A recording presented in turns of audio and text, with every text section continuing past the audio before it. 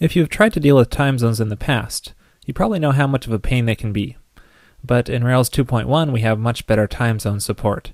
So dealing with time zones is really easy. Let me show you. To start us off, let's take a look at a few new rake tasks we have at our disposal dealing with time zones. So these all just list various time zones, and probably one of the most useful ones is this one right here, time zones local. This will look at your current system clock and try to list some time zones that it looks like you're currently in. So I'm just in the Pacific time, so this is what I can use in my Rails config file. Let's hop over there now. So here we are in our environment.rb file, and here we can set our default time zone for our Rails application. To do that, we just call config.timezone, and then we could just set it to the time zone that was displayed in our rig task.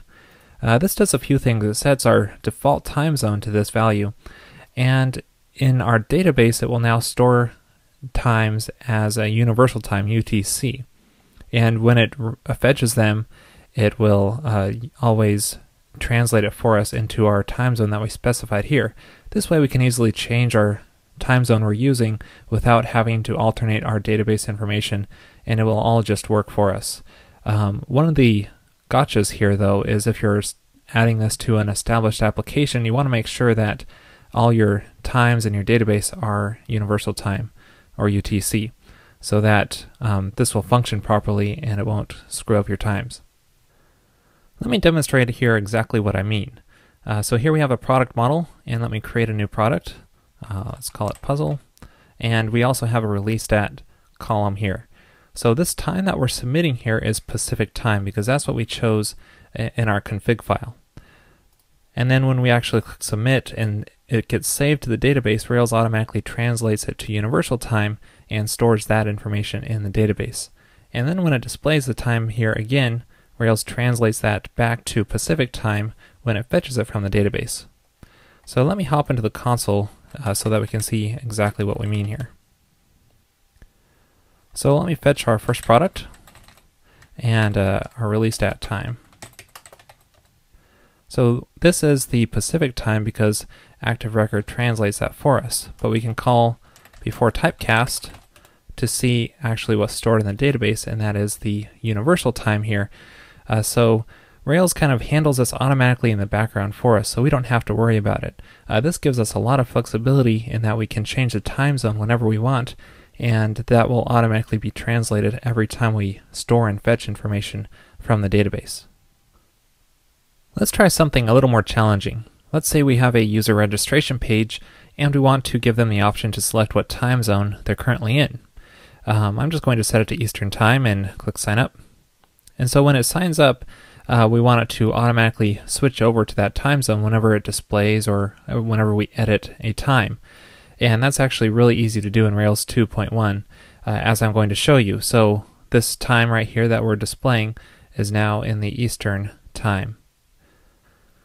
So real quick here, let me show you the steps I took to do this. First, I just generated some basic authentication using the RESTful authentication plugin. And then after that, I just created this migration file for adding a time zone column to our users table. And it needs to be of type string. This is important. So it just stores the name of the time zone in here that the user selects when they register. And then in our users model here, because I'm using attribute accessible, I need to add our time zone column to this. So that way when the user registers, they are able to set this column. Otherwise, it just won't be able to be set through the users. All right, and going on to the registration form here to make our time zone select menu is very simple using this little time zone select helper method. And then the second argument here is just specifying which time zones you want to appear up at the top of the list. And so the last final step is we need some way to actually change the time zone when the user selects it when they're logged in.